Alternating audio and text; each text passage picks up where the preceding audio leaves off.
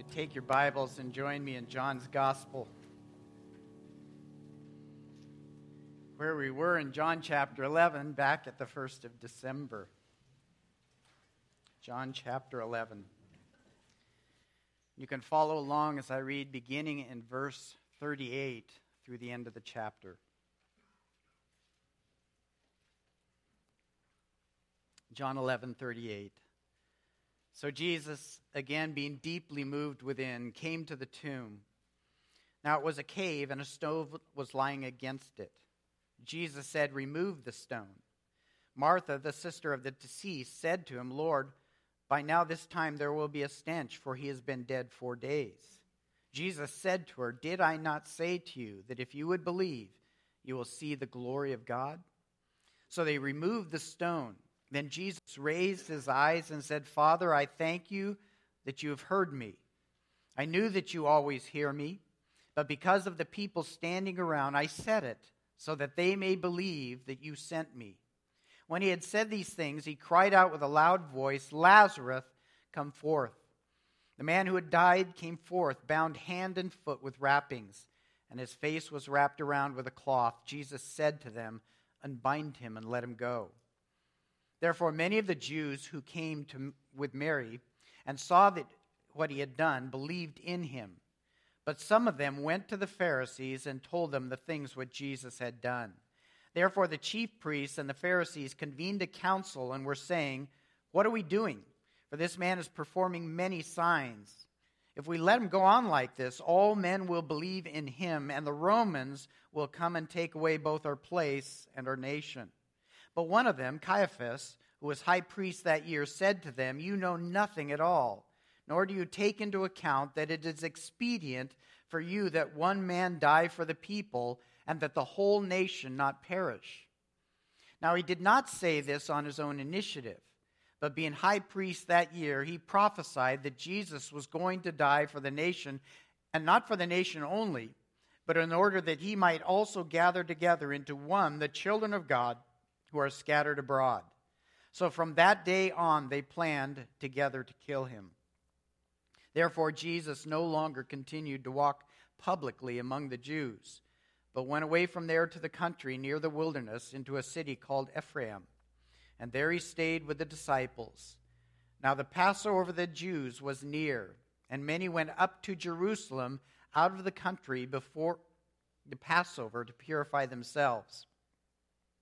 So they were seeking for Jesus, and were saying to one another as they stood in the temple, "What do you think, that he will not come to the feast at all?" Now the chief priests and the Pharisees had given orders that if anyone knew where he was to report it, so that they might seize him. Let's pray together. Father God, it is with humble spirits and anticipation of your work in our lives and our hearts this morning that we come to this passage in the hopes that we might learn more of you, that we might clearly see your glory, that we might be given an understanding of your sacrifice, your purposes, your redemptive grace and love, and being moved by what we read and touched by your Spirit. As a church, we can be sanctified. We can be given that understanding that causes us to be more like Christ, to be more passionate for his work, his purposes, serving him, devoted to him, giving our lives entirely to him. And we recognize before you, we depend upon your Spirit to do that work for us.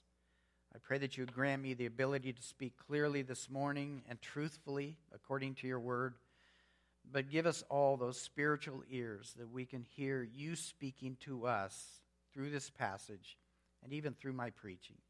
And we pray this in Christ's name. Amen. I think many of us have regarded John's gospel as almost a favored gospel, and maybe even a favored New Testament book. And I have in the past thought many times what a wonderful writer John is, what a great storyteller. He has a way of telling the story of the gospel. But in my study more recently, even preparing for these sermons, I've realized how deeply theological John is. This is a text that brings out the doctrines and the theology, the Christology of the gospel so clearly and so wonderfully. And you may not think it's in the passage before us, but it truly is. And so I want us at the beginning here to kind of direct our minds theologically as we study this passage together. We last looked at this text back in the 1st of December and through the Christmas holidays, and then through some delays we've been kept from it until this morning. But looking back at where we've gone in John chapter 11, the heartbeat or the pulse of this passage is way back in that 25th and 26th verse where Jesus declared, "I am the resurrection and the life. He who believes in me will live even if he dies, and everyone who lives and believes in me will never die." He made that declaration, and then he proved that he is indeed the resurrection and the life when he raised Lazarus out of the grave. What is perhaps more stunning to us as believers is to watch the response that came from that miracle. That miracle that demonstrated Jesus Christ is exactly who he declared himself to be, as the resurrection and the life. And I say that we're stunned by that only because now we are Spirit-filled believers. And it doesn't make sense to us how the crowds and the city of Jerusalem responded to that miracle. But before Christ came and breathed new life into us, likely we would have been those folks in Jerusalem that were grappling with the reality of who Jesus Christ is. This morning, we're going to look at these last 11 verses from verse 47 to the end of the chapter as the plotting of treachery against Christ. And you can see the groundwork is being laid for Calvary, what is yet to come in John's account. I've rearranged the notes just a little bit from where we left off back in December because, well, that was a long time ago. So I'm just freshening it a bit with a little bit different heading here. But this last section of John chapter 11 really describes the heart of mankind. This treachery that was on their hearts as they looked on at a man that has just raised somebody from the dead, somebody that had been in the grave for 4 days. So I've identified this final section as the plotting of treachery that took place as a result of the miracle that Jesus had just performed. That's the amazing part to us. This is what took place after Jerusalem had witnessed this miracle in Bethany.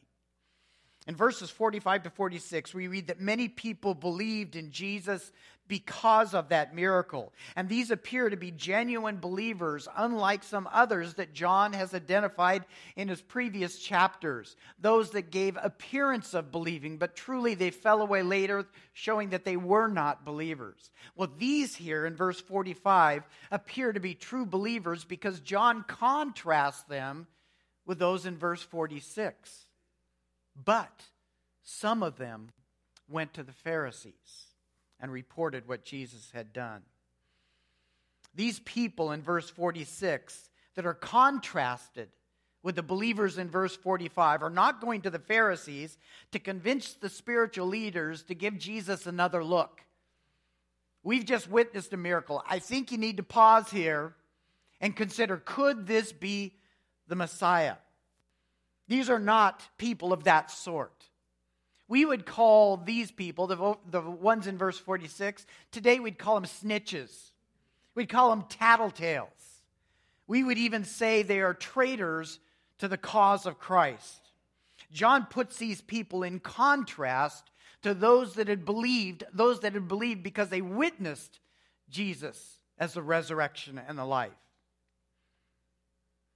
These people had watched these folks come to faith. They witnessed many turning to Jesus, and they became all that more embittered toward the Lord. So they run to report to the Pharisees, knowing the Pharisees had a growing objection to Jesus. The miracle itself, then, is entirely dismissed in its efficacy or its power at the hands of Jesus Christ. And the move is made to rather silence Jesus because of that miracle. So they go to the rulers in Jerusalem who they know can get the job done. They go to the Pharisees. And this brings us to verse 47 and verse 48, which I have identified as the conspiracy of the council as they gathered together. John writes of this conspiracy that was formulated to bring an end to the rising popularity of Jesus Christ. After the Pharisees heard from these concerned complainers in verse 46, they decide, we got to convene a council. We got to get together with the other rulers and leaders in Jerusalem and decide what are we going to do in dealing with this Jesus. So we're going to first look at this gathering. What is it made up of? What is this council looking like? This gathering was a special meeting of the Sanhedrin, which consisted of the high priest and certain members of the priestly family along with the Pharisees. Now, the Pharisees, we know, were the experts in the law or the Old Testament scriptures, and they were the primary teachers of God's law in the Jewish community, as well as the leaders of the synagogue. They were generally more of the middle class within society, so it's understandable that the people are going to come to the Pharisees before they go to anybody else. They're more the common kind of person. The Pharisees were highly religious, and they prided themselves on their superior spiritual standing before God and before the Jewish community. Now, while the Pharisees would be viewed largely as the ones that we would say have a correct doctrinal perspective in many respects, where they faltered greatly was that they had externalized religion. They focused on outward conformity to the law, where moral actions were more important than pure hearts. And we know that's where Jesus confronted the religiosity. This is where Jesus condemned the religion. So intense was this focus on the outward form of religion that they had created strict laws of their own that they attached to godly living under the law of God. So they added their own laws to God's law. Jesus exposed this hypocrisy, and he rejected their outward religion that ignored the heart. The Pharisees hated Jesus for this exposure, and they acted towards him in hateful ways because of it. The Pharisees, however, did not have the political authority to act on their own. And in order to deal with Jesus, they were going to need the help of the Sanhedrin, which was the ruling power that was allowed to exist in Israel under the Roman Empire. The Sadducees were the majority party that controlled the Sanhedrin. So their part in dealing with Jesus from a legal and a political point of view was essential. So the Pharisees called for a special council that included both the Pharisees and the high priest, which largely made up the Sadducean party.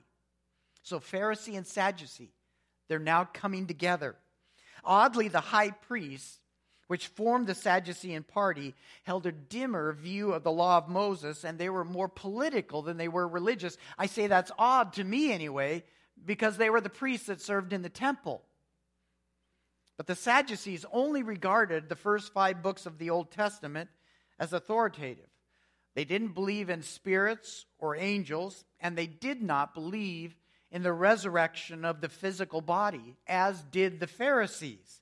And that would have been a very odd thing, because what is the subject of this council?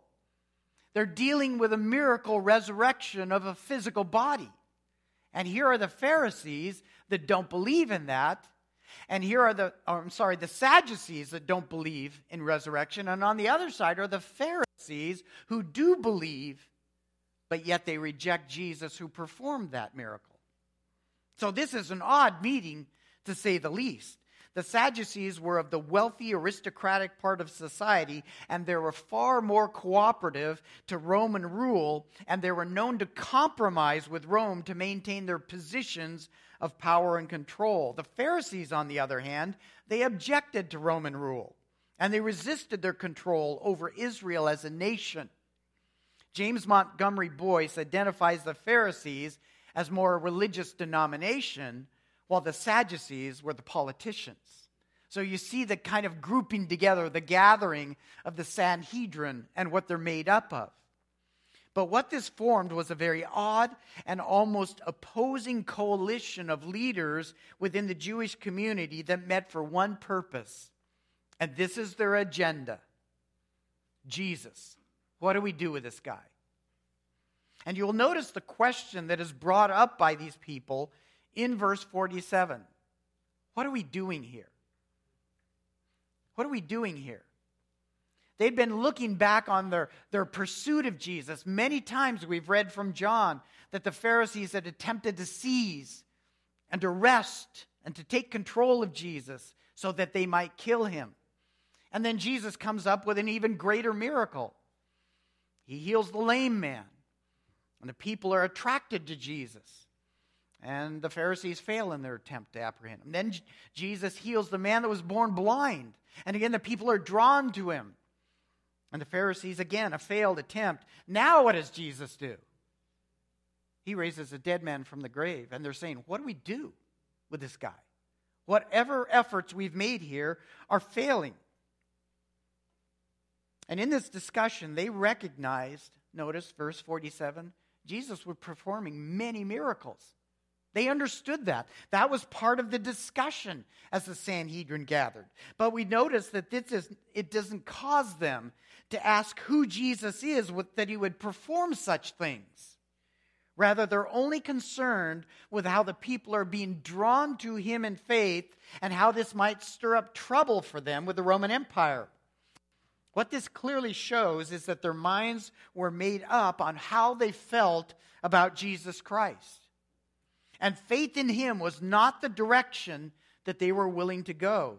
Their concern was that if they did not change the course of events, all men are going to start believing in Jesus.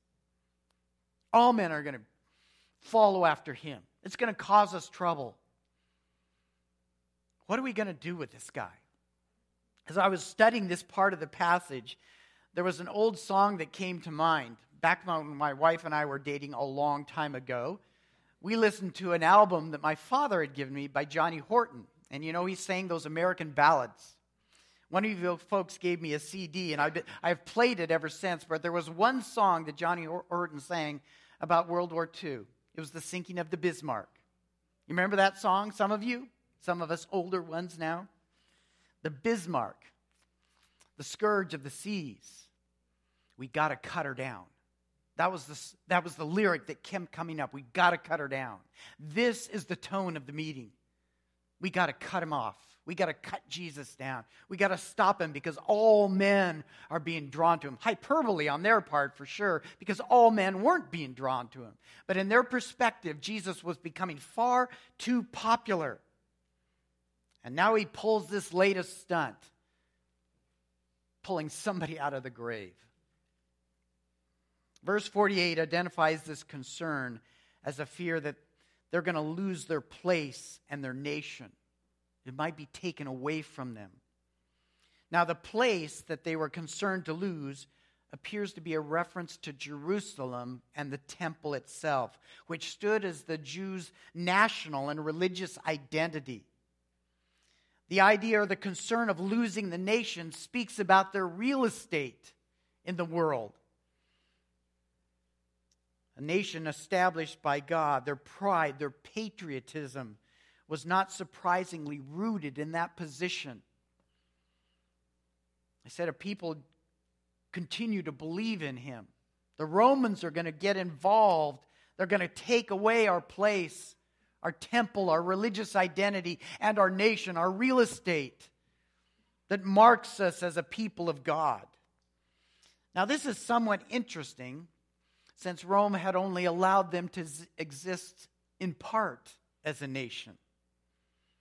They were under the tyranny of Rome, and Rome only allowed them certain conveniences or practices. What is most peculiar about this agenda is that they were there to discuss a man who had performed many signs by their own words. And among the miracles by Jesus there in the city of Jerusalem, the raising of a lame man, the healing of the man that was born blind, and now more recently, the raising of a man from the grave. And there were many other signs that Jesus did, according to John. And these council members, they admitted to these many miracles. This should have alerted these Jewish men to the possibility of Jesus being the promised Messiah of God. And from their point of view, as wrong as this point of view was, from their point of view, they were waiting for the Messiah to come and to deliver Israel from the oppression of Rome and to establish them again as a sovereign nation. Isn't that peculiar? Here they are meeting to get rid of this guy, and this man was doing these amazing signs and miracles that should have identified him as the Messiah. And again, in their errant thinking, they thought Messiah would come as a conquering general. They should have celebrated Jesus. They should have been asking the question, is this the Messiah? Is this one sent to us from God? And will he rescue us from the Roman Empire? Instead, they're only concerned to hold on to their positions of power and influence that Rome had allowed them to have. And this exposes the motive in their hearts. The motive that we need to consider as we look at these leaders of Israel who are collaborating together to do away with Jesus. The motive on the hearts of these council members was not patriotism. It wasn't concern for the religious condition of God's people or even really for the temple itself. When they spoke of Rome taking away their status as a nation and removing temple worship, they were more concerned with their own positions of influence and power that they held in the temple and within the nation. Rome had granted them to fill positions of leadership and recognition that they did not want to lose. And if Jesus caused too much of a stir, Rome was going to step in and take it all away from them. And guess what? They'd be just regular citizens without that influence, without those positions. So the driving force behind this council was that Jesus Christ was gaining traction among the people, and this religious community, these religious leaders, hated him for it. They were willing to set aside their vast differences, join forces together to protect their own positions of prominence among the people. The Pharisees, the Sadducees, they hated each other. And they regarded each other as spiritual and national enemies. But they hated Jesus even more. And they were willing to join forces to see him undone. No amounts of miracles were going to convince them that Jesus was the Messiah, the Son of God. Jesus had sufficiently challenged their righteousness. He had objected to their unholy influence within the nation of Israel.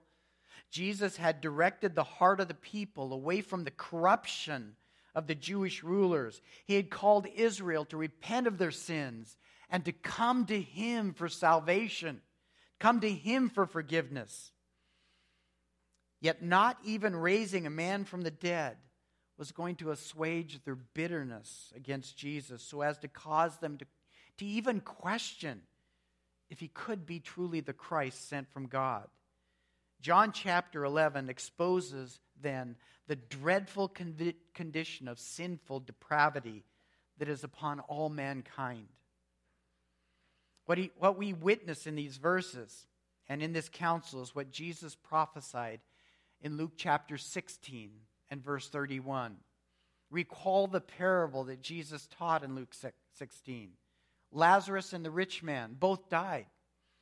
The rich man went to Hades. He appealed to the forefathers. Get me out of here. And when he couldn't get out of there, he said, let me go back. Tell my brothers what an awful place this is. But Abraham denied him that, and in the end, Jesus communicated this truth through this parable.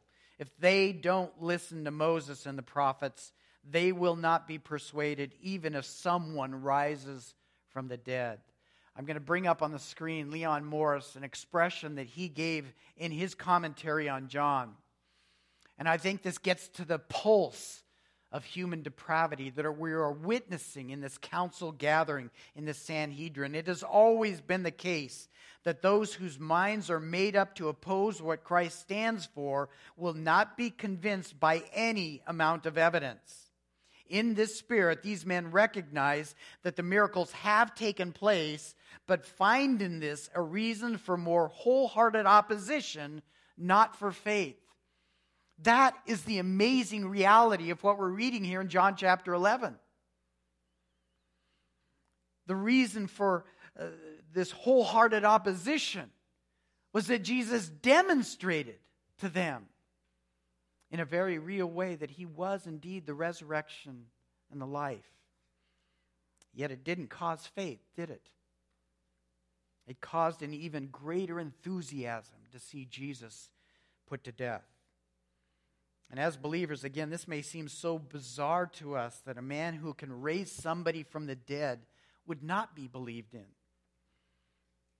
But the motive of sinful man's heart is clearly exposed here in the chambers of this Sanhedrin council meeting. Men will look out for his own selfish interests, his own corrupt interests, before men will accept the undeniable truth of Jesus Christ.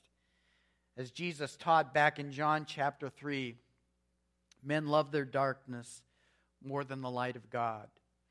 And those who do evil hate the light, and they don't come to the light for fear that their darkness or their deeds will be exposed. This is exactly the motive in the hearts of the Sanhedrin, and it's exactly the motive in the hearts of those who hear the gospel and yet who reject it. We don't want our hearts exposed. And were it not for the grace of God who intruded into our very spirit and our very being to show us the truth of Christ, we would sit here today as unbelievers. This brings us to Caiaphas and his involvement in the Sanhedrin council, what I refer to as the contention of Caiaphas, because he's so adversely opposed to everything Jesus. Verse 49, but one of them, Caiaphas, who was high priest that year, said to them, "You know nothing at all, nor do you take into account that it is expedient for you that one man die for the people and the whole nation not perish." Caiaphas, as the priest during this time, would have functioned as the chairman of the board or the president of the Sanhedrin. And when he spoke, others listened. It's like the old Merrill Lynch commercials. When Merrill Lynch speaks, people listen. When Caiaphas spoke, everybody listened. And at the end of the day, you'll notice in that meeting, everything flowed in his direction. And we see that in verse 53. It all moved in the direction that Caiaphas wanted to direct that meeting. Now, John tells us that Caiaphas was the high priest that year, meaning that Caiaphas was the high priest during the year these events were unfolding for Jesus. He's not suggesting that Caiaphas was just on a one-year term as high priest, because that's not how they determined the position of the high priest. Traditionally, the high priest held that office for a lifetime. But more realistically, during the Roman captivity, the high priest was placed and removed by the Roman Empire. In other words, if the high priest cooperated with Rome, the emperor would leave him in place. If he was a lot of trouble for the Roman people, he was removed. And the historical record indicates that Caiaphas held the office for a rather long 18 years, which tells us what about this man? He cooperated with Rome, even to the fault or the harm of Israel. It shows us something of the heart or the character of this man and how he executed his priestly duties there in Jerusalem. Adding to this, we see the very shallow character of Caiaphas in his treatment of Jesus, both here and at the trial of Christ. We see that in Matthew 26. We see him again in Luke 3, in John 11 here, in John 18. He's even continuing to act this way in Acts chapter 4 after Christ is resurrected and ascended back to the Father. Another quote I'd like to bring up is from the scholar William Hendrickson, who gives us an assessment of Caiaphas' character in his commentary on John. He writes, in the patchwork of his personality, the strands of brazen impudence, insane ambition, rancorous jealousy, and consummate cleverness were interwoven. That Caiaphas was a rude and sly manipulator and an opportunist who did not know the meaning of fairness or justice, and who is bent on having his own way by hook or by crook, is clear from the passages in which he is mentioned. In other words, the Word of God presents this man as a very unscrupulous priest. This hardened and self-focused personality comes out clearly the moment that he opens his mouth in the council meeting. He almost mocks the rest of the council members. You idiots, you fools, you know nothing. Talk about arrogance. He's calling them imbeciles and idiots. And he's not only calling them stupid or idiots, but notice that he also says, you don't seem to understand what is obvious here. Jesus has got to die. We've got to kill this guy in order to save the nation. The high priest was using patriotic rhetoric to mask his own selfish ambitions and to protect his position of influence and control that he and the rest of the council held in Israel and with Rome. It's not at all hard to look at that kind of a political personality and see it today in our own politicians, is it? Brazen impudence, rancorous jealousy, insane ambition, national leaders that look out for their own positions and interests at the cost of the nation, but yet they use rhetoric that makes them look very patriotic and nationalistic. But what Caiaphas and the rest of the council were ignorant of was the sovereign purposes of God that were at work and to be accomplished even through the words of this high priest. In verses 52 to verse 53, John exposes what they could not see, what they could not discern because of their own godless self-interest. This is John's commentary for us. Verse 51. Now, he did not say this on his own initiative, but being high priest that year, he prophesied that Jesus was going to die for the nation, and not for the nation only, but in order that he might also gather together into one the children of God who are scattered abroad. Here John is showing that while this council had evil intentions toward the Son of God that were hidden behind their own pseudo-patriotic words, behind all of that, God was determined to execute his own plan of saving Israel and the world. Caiaphas hated Jesus, and he was driven by bitter jealousy and saying Jesus has got to die to save Israel from Roman destruction. And in truth, he didn't care about Israel as much as his own place of importance. And his words would set in motion a collaborative effort that John exposes in verse 53. So from that day forward, they planned to kill him. And where does that lead us to? Calvary. Without even realizing it, Caiaphas, in the wickedness of his heart, was prophesying the fulfillment of God's intention to save Israel. Caiaphas had one meaning. God had another meaning. We tend to think of a prophet as a man that is devoted to the purposes of God, committed to preach the message of God. But God is not only sovereign over his own spirit-filled preachers, he is sovereign over all.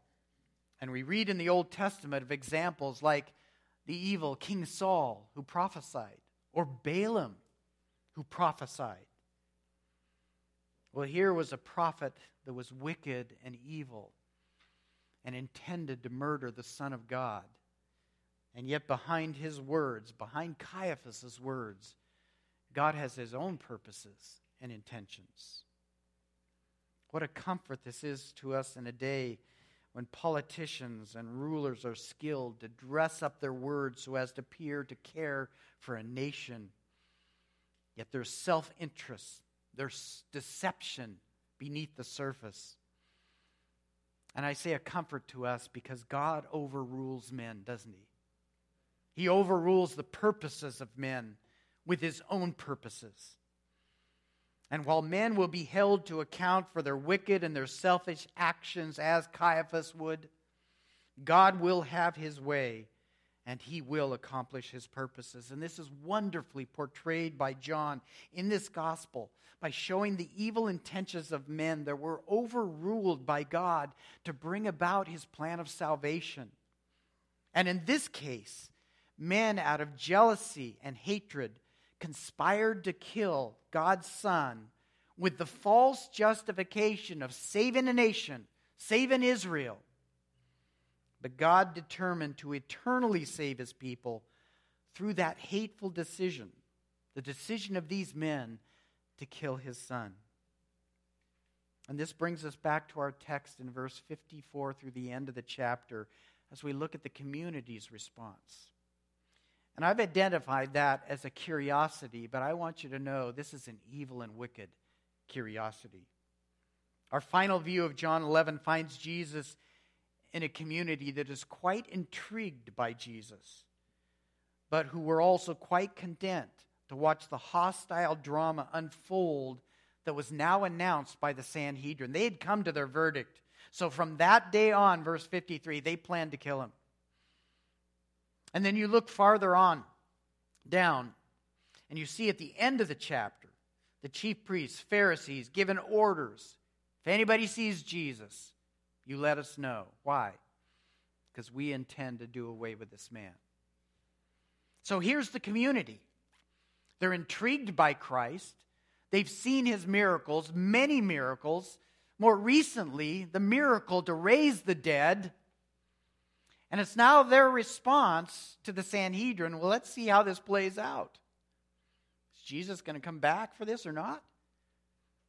It's almost like these people are watching a sporting event. And they're watching about the hostility of the drama. How's this going to play back? Would Jesus actually come back for the Passover? Everybody comes for the Passover. Jesus has come for the past 2 Passovers. Will he come to this one? This is a wicked curiosity. And we know something more about this community because as John brings us to the close of his gospel, we see this community celebrating Jesus' triumphant ride into Jerusalem in just a few weeks. And then a couple days later, what are they calling out for? Crucify him. Crucify him. This is the community of Jerusalem. This is the crowd that is now asking the question, what do you think? Will Jesus come to the feast at all?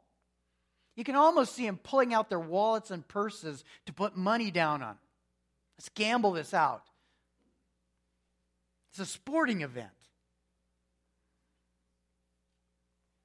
Yet our knowledge of Passion Week reveals this was a very fickle crowd who at first celebrate Christ. They're intrigued by him.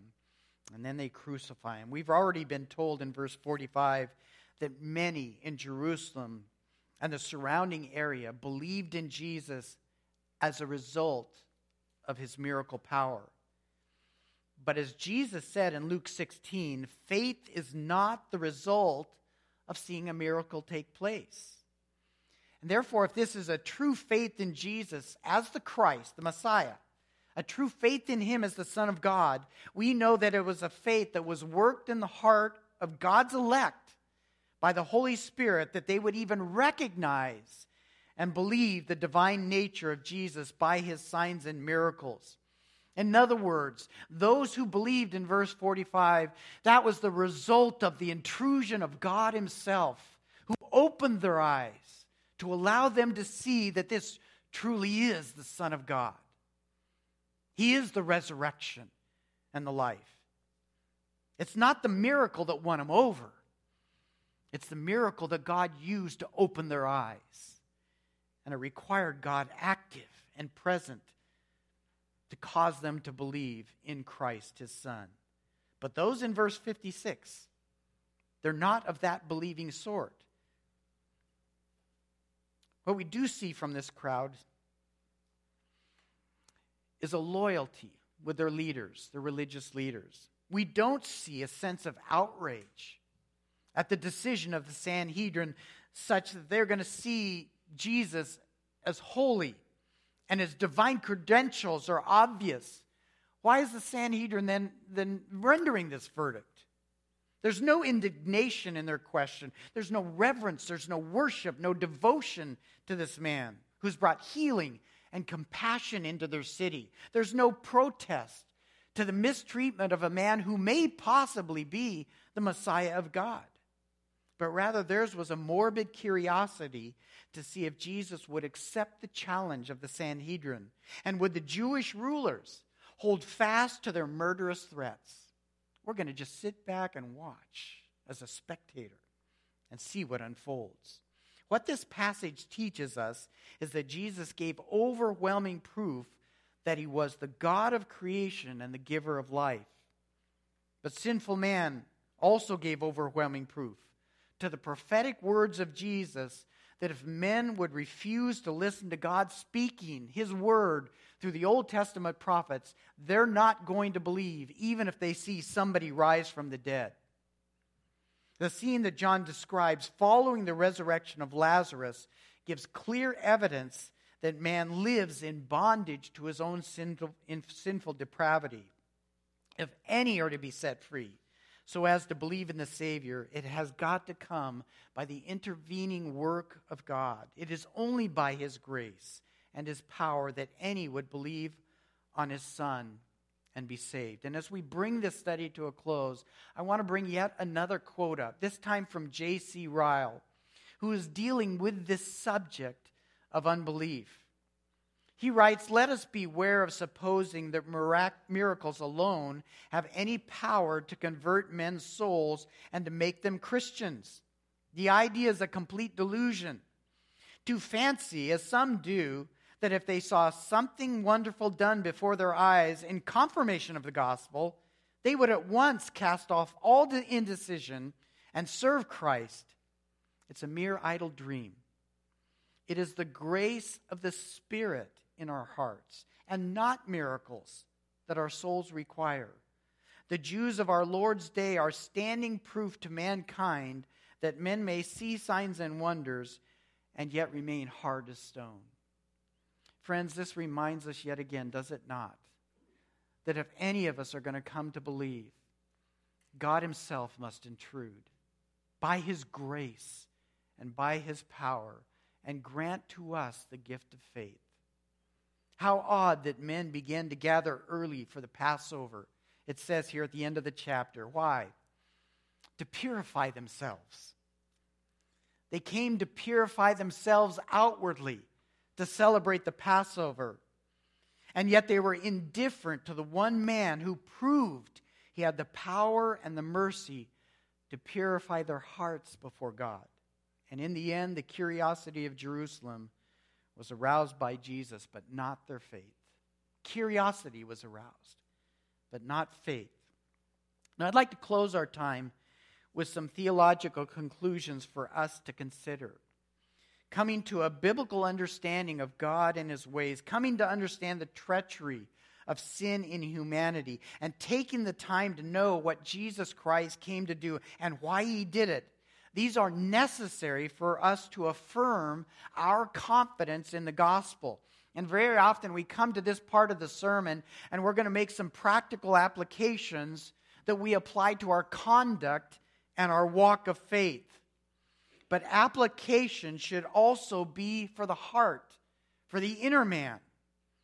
And theology should stir that within us. Theology should stir the heart of the believer to praise, to worship, to gratitude, adoration, peace within. It should stir us to trust. It should stir us to be satisfied in God's dealings with our lives. It should stir our hearts to admire him. It should stir us to confidence and assurance. This is practical application as well. Application to the heart. So I want to give you some theological things to consider as we close. Number one, God's providence. God's providence is not limited by man's wickedness. God's providence is not limited by man's sin. The passage we studied this morning has demonstrated that what evil men intended to do, God worked for his good purposes. Caiaphas and the council determined to take the life of Jesus Christ under the false justification of patriotism and devotion to the Jewish religion. Their wicked hearts were not hidden from God. Rather, God used the prophetic declaration of Caiaphas and fixed his own purposes upon it. And I think if we could discern the providence of God in this, imagine how we might trust his sovereignty in the affairs of the world today. How we might trust his providence in dealing with our personal lives. The fact that God works even through the evils of men does not make their evil any less evil. And the Word of God teaches us that God will hold all men to account for their evil.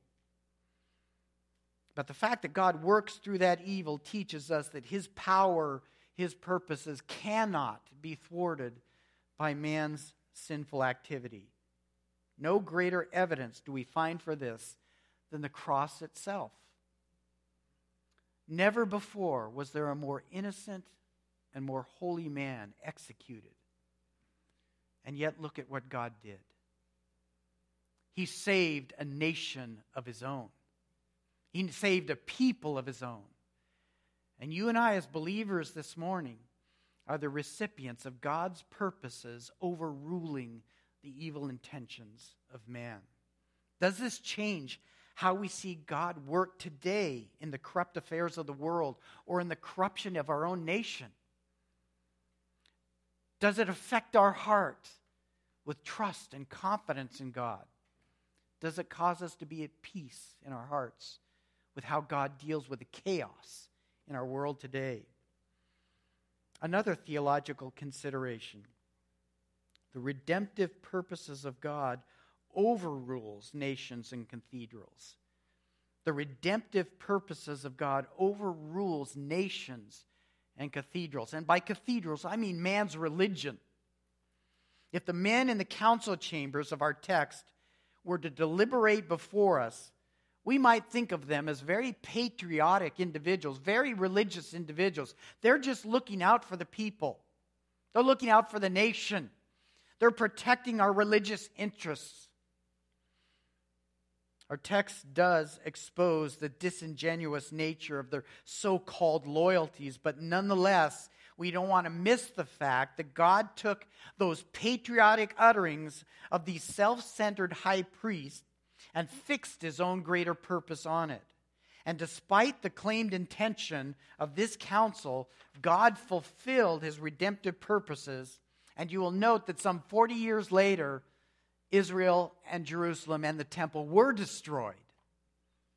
So the Jews didn't accomplish what they thought, what they hoped, or what they claimed. Israel did end up losing both their place and their nation, but God triumphed to accomplish his plan of redemption. It can be difficult for us to watch the erosion of a nation that we feel stands for the good of the world. And if we truly trust in the sovereign goodness of God to accomplish his purposes, then we can be more confident when our own nation or our own world seems to be eroding away. I think as citizens of this nation, we ought to be active. We ought to vote. We ought to speak up and let our voice be heard. We ought to be proactive. But we also recognize we're not going to win every battle. And this nation may not survive. But our God always will. He's still on the throne. He is the king. He's sovereign. And whatever he does with us as a nation, whatever he does with this world, whatever he does with our community, God will triumph. And we belong to him. Are we then more concerned with patriotism and our position and privileges in the world than we are for the eternal purposes of Christ? Are we confident in God's rule, satisfied with his determinations? A third theological consideration this morning. Christ died for the flock that he came to save.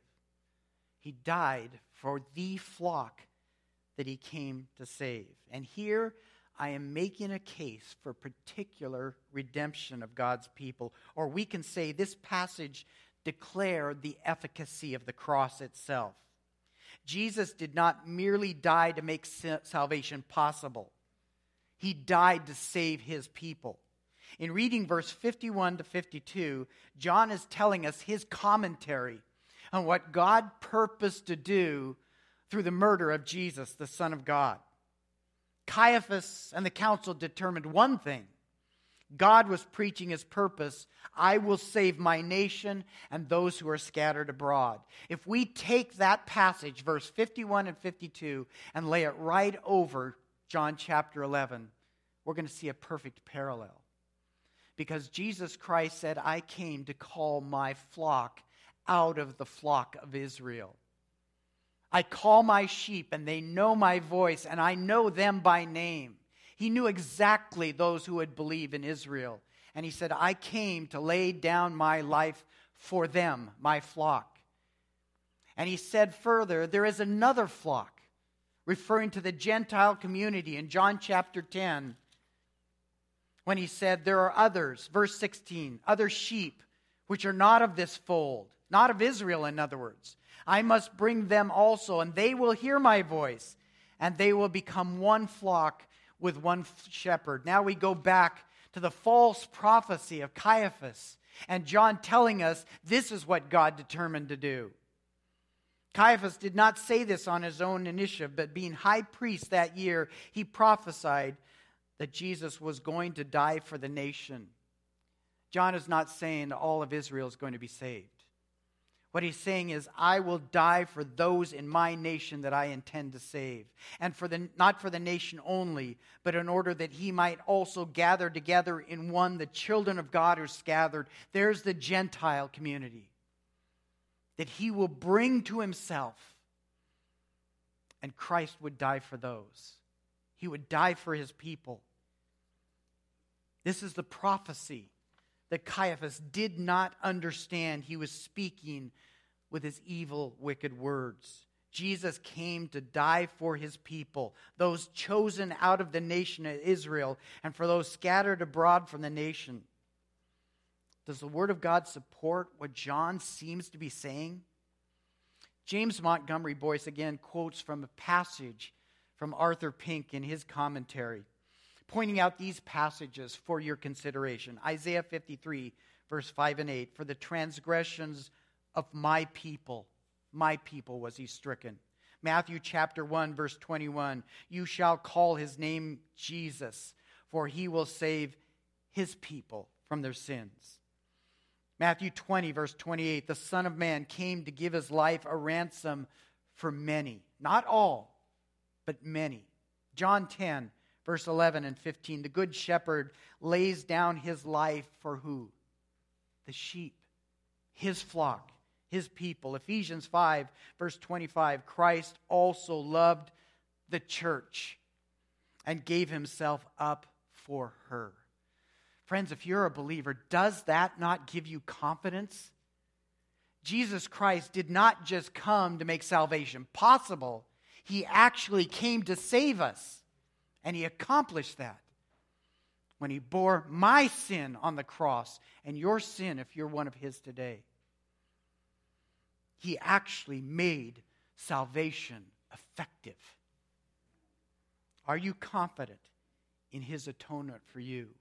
If you're a believer, you should be. You should be. You should have that confidence. And if you don't have that confidence this morning, we invite you, come look at the Savior. Put your faith in him because he's the only one that can give us that assurance. Praise be to our redemptive God. Father in heaven, we thank you for your Son. We thank you that he was willing to be murdered and mistreated and nailed to a cross. He was willing to become defiled with our vile sins so that we might be saved and rescued. This is a testament to your redemptive love for sinners. It is a testament to your Son's holiness and his willingness to be our Savior, our Redeemer. It is a testament to your Spirit who was willing to intrude into our depravity and our stubbornness and our sinfulness and open our hearts and minds to see Jesus for who he really is. and to grant us the gift to believe. Father, our hearts are given to worship and to praise you and to adore you this morning. In Christ we pray. Amen.